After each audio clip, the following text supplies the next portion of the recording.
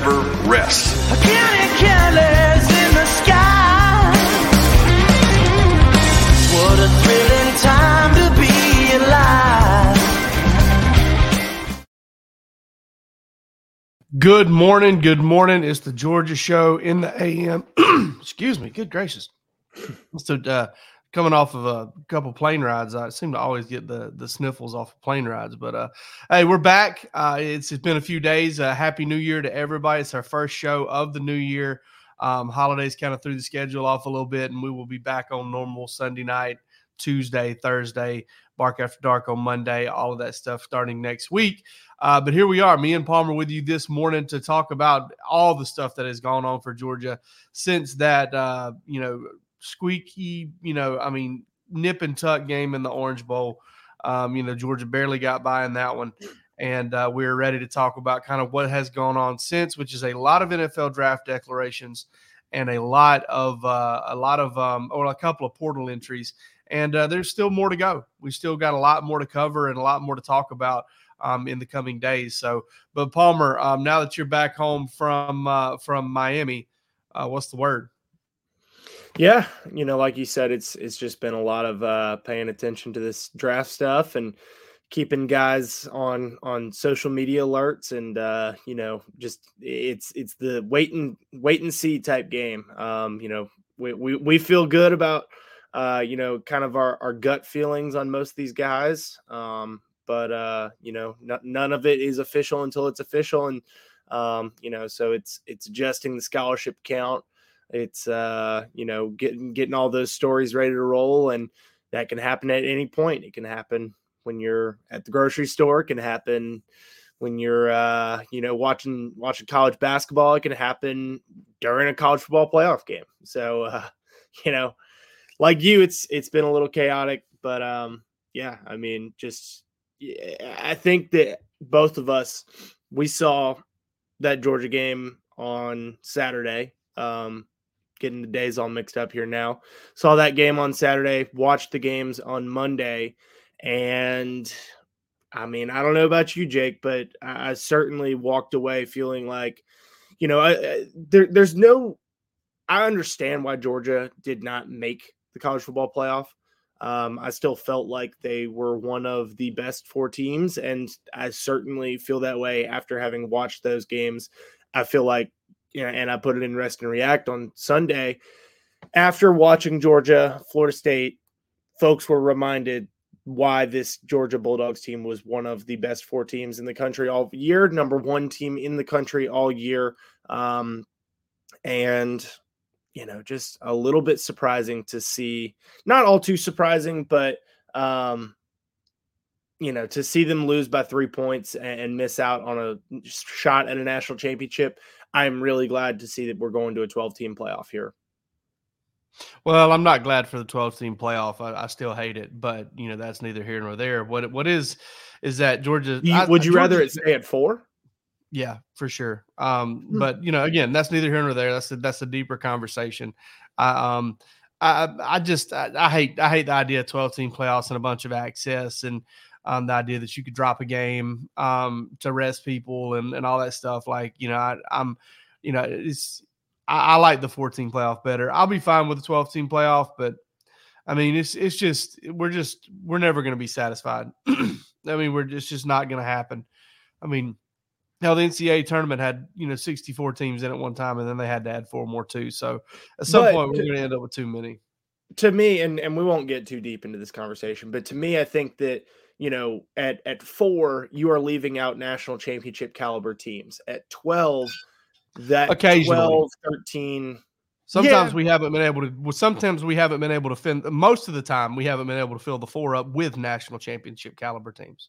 Yeah, because there's been an absolute, pumping of great proportions in most of these 14 playoffs. 30-0 type stuff. And that is right. I might be a prisoner of the moment in the fact that we saw 2 really good teams, or 2 really good games on Monday night, and that there was a really good team.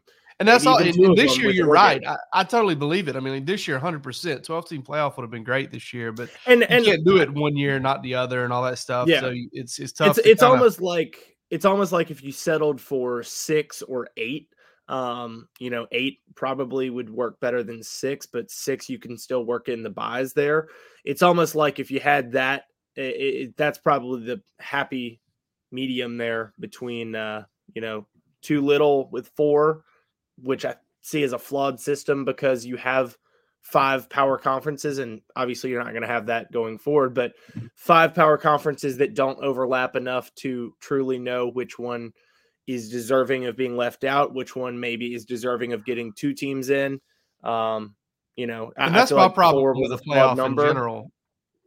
My problem with the playoff in general is we will never have NFL level overlap to truly enjoy a playoff and all of that stuff. But rather than let's hop off the rabbit trail here for a little bit. Brock Bowers announces yesterday that he's leaving.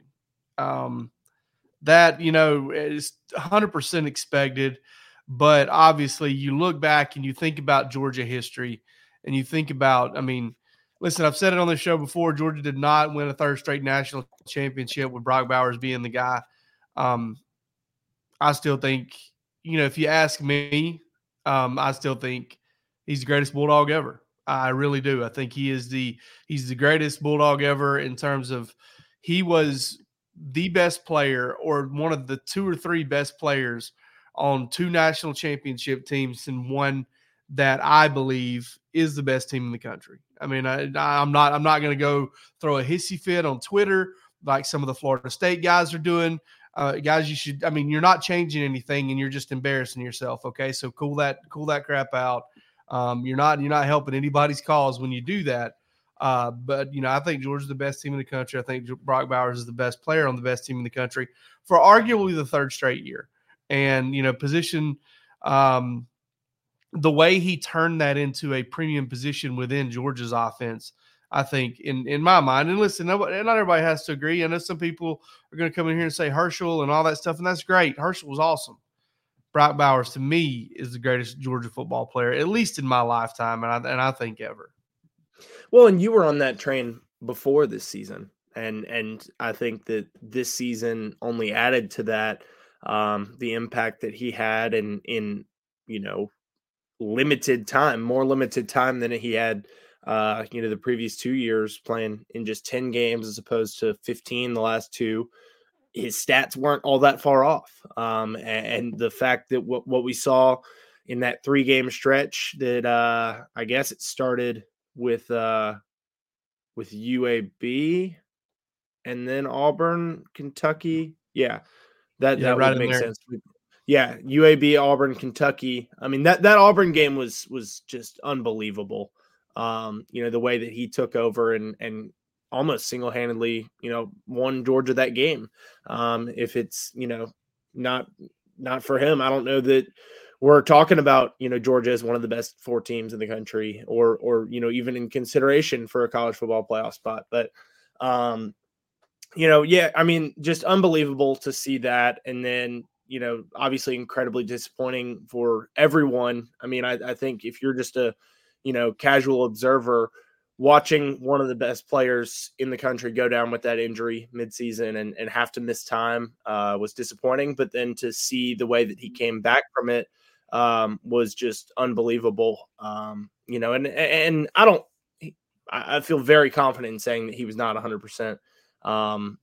Came back in 26 days. Kirby said that, he came back to give Georgia its best chance at making a national championship. The games that they had to play with Ole Miss being a top 10 team and Tennessee, a tough road test, and then eventually an SEC championship game. Those 3 that he played in after the injury, Georgia needed 19. And they had him, but not 100% number 19. And it would have been interesting to see. But all things aside, Brock Bowers, I think that you definitely have a case for, him as the greatest Georgia player of all time. And then on top of that, Javon Bullard, Kamari Lassiter, Marius Mims, Tyke Smith, Marcus Rosenme, Jack Saint, Dejan Edwards, Kendall Milton, and Lab McConkey have all declared for the NFL draft. None of those a big surprise. I think Georgia was hoping that it could hold on to as many of Bullard, Tyke Smith, and Lab McConkey as it could. Ultimately, all three guys end up moving on. I think all three. I think all of those. I think Georgia's well equipped to handle all of those situations.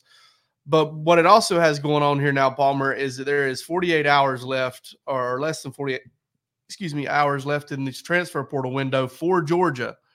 And Georgia had one enter last night in Julian Humphrey. We've got some very updated news over at Dogs HQ. Run on over there and check it out. It's Rusty posted this morning. It's scoop. It's not something we're going to share here on a free platform. It's something that is for our members over at Dogs HQ. You get that 1 month, $1.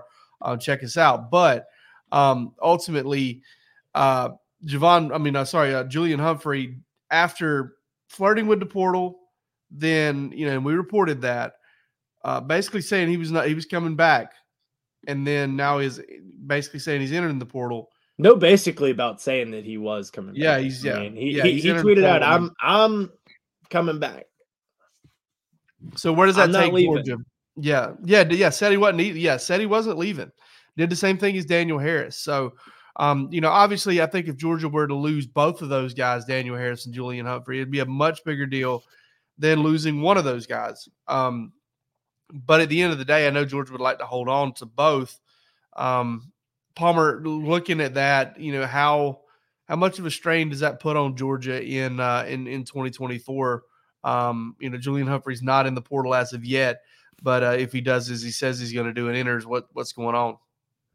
Yeah, obviously they're playing a numbers game with the scholarship distribution, and as things stand, they are 2 over the 85, the allotted 85.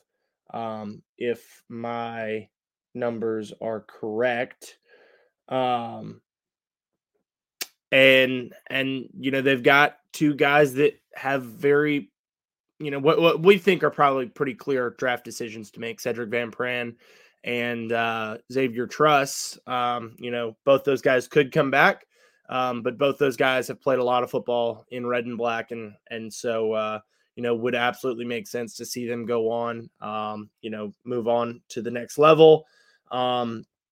And if those two guys do, then you're looking at Georgia and hitting that 85 number. But there's, like you said, 48 hours to and correct me if I'm wrong here, Jake. They don't have to be at 85 for the spring. No. Because you've got 6 kids that aren't going to be enrolling early, that are going to be summer entries.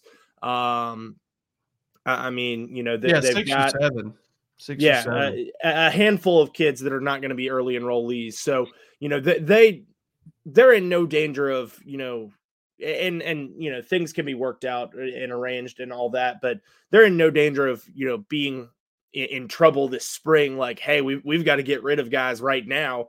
Ultimately that's a problem down the road. And there is another portal period, a shorter one. Believe this one, the spring one's going to be 15 days as opposed to the 30 that we saw for this one.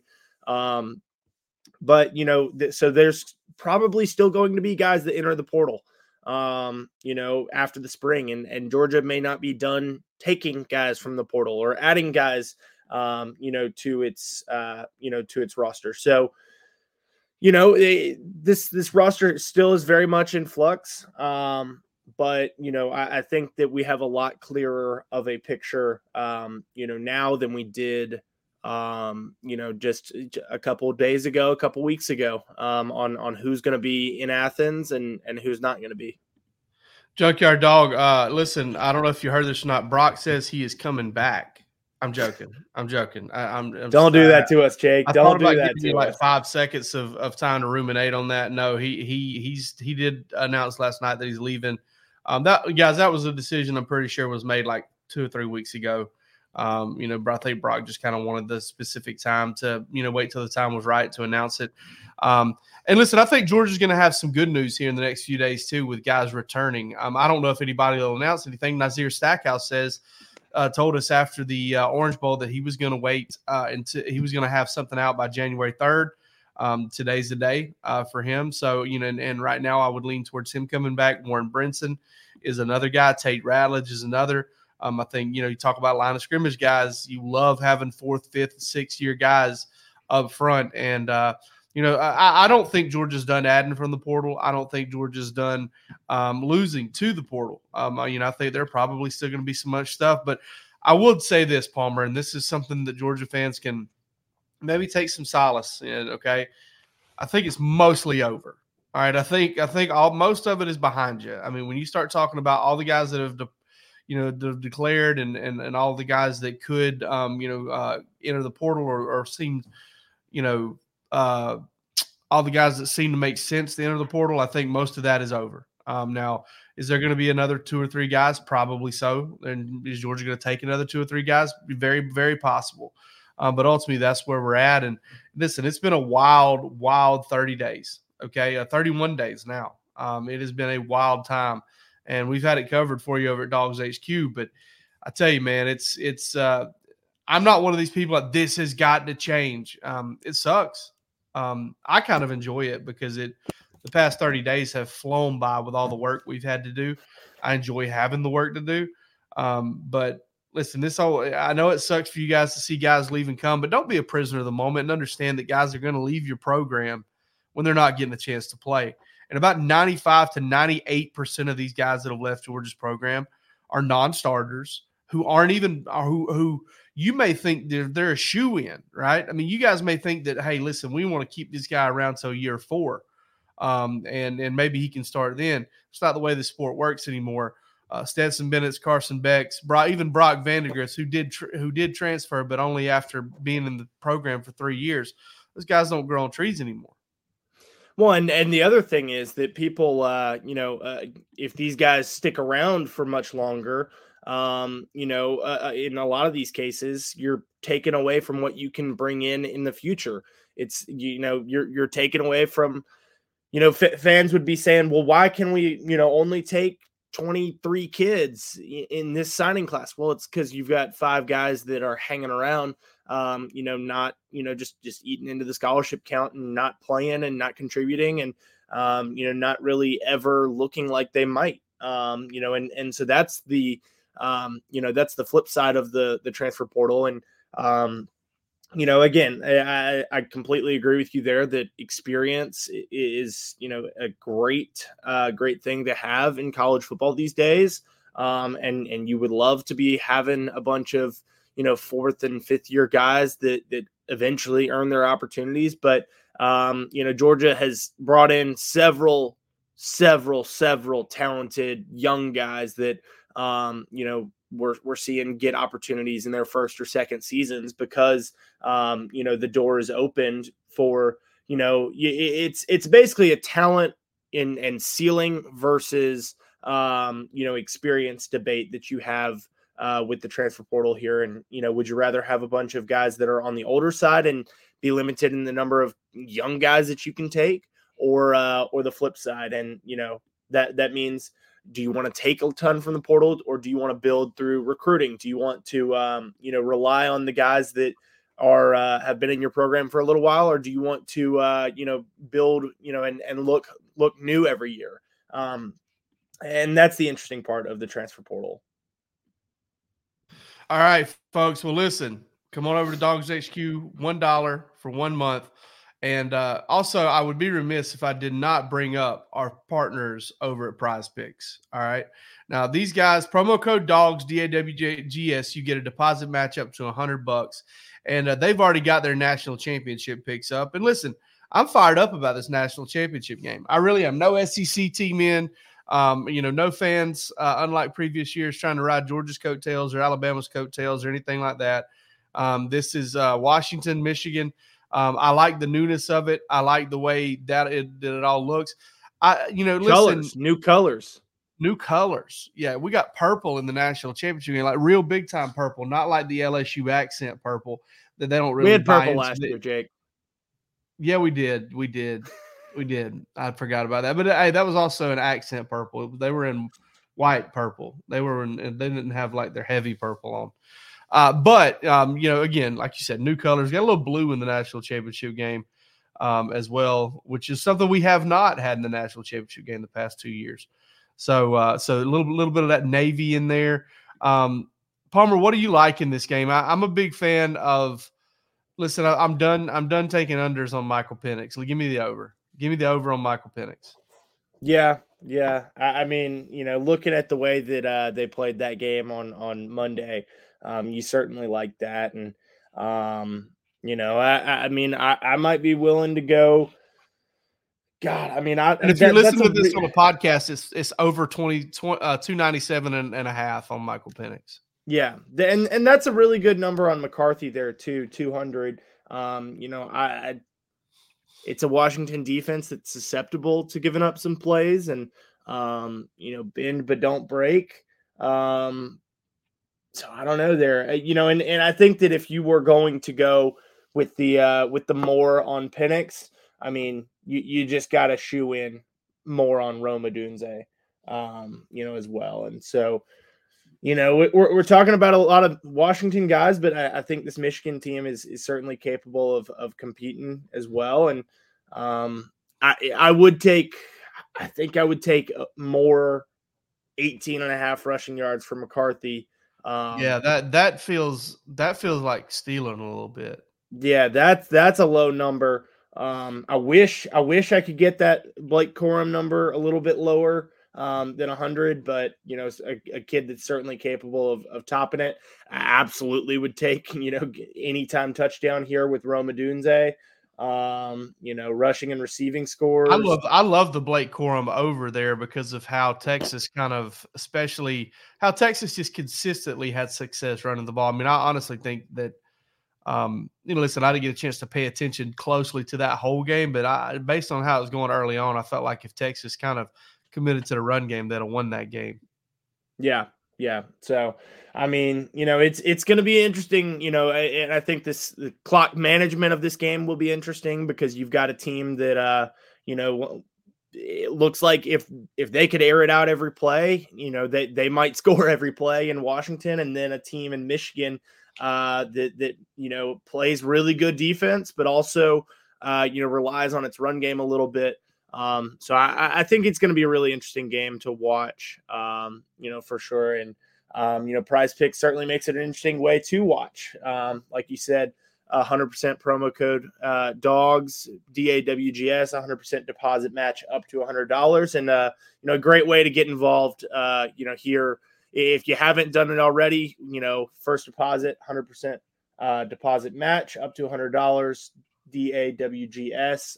Jake and I have had a lot of fun doing it this year, and you can have a lot of fun doing it in this final game of the year. Absolutely. Georgia fans, want to leave you with a little stat I shared with folks yesterday over at Dogs HQ, because I've seen a lot of this on Twitter. I've seen a lot of this on social media in general. Man, Georgia needs to get dudes on the defensive line like Michigan, right? So Michigan, Alabama, and then Georgia, Alabama. I know the transitive property is not there, but let's look at something real quick. Georgia, gave up 41 carries for 114 yards against Alabama. Michigan, with 19 yards of bad snaps factored in on back-to-back plays, gave up 43 carries, 171 yards against Michigan over 4 a carry. So let's tap the brakes, get excited about 2024 because – after watching that Florida State game, which didn't tell me a lot, but except for the fact that the Bulldogs got back up for it, those of you that are listening to this because you're Georgia fans, you're gonna pull from one of the best teams in the country again next year. That's just the way it is. They're going to be extremely good. You got Carson Beck back, and nothing was ever going to kind of match the positive. Nothing on the negative side was ever going to come close to matching or really even offsetting getting Carson Beck back. So take that with you today. We'll be back later on this week with a little Bark After Dark and another Georgia show. But for this one, that's all we got. Y'all take it easy.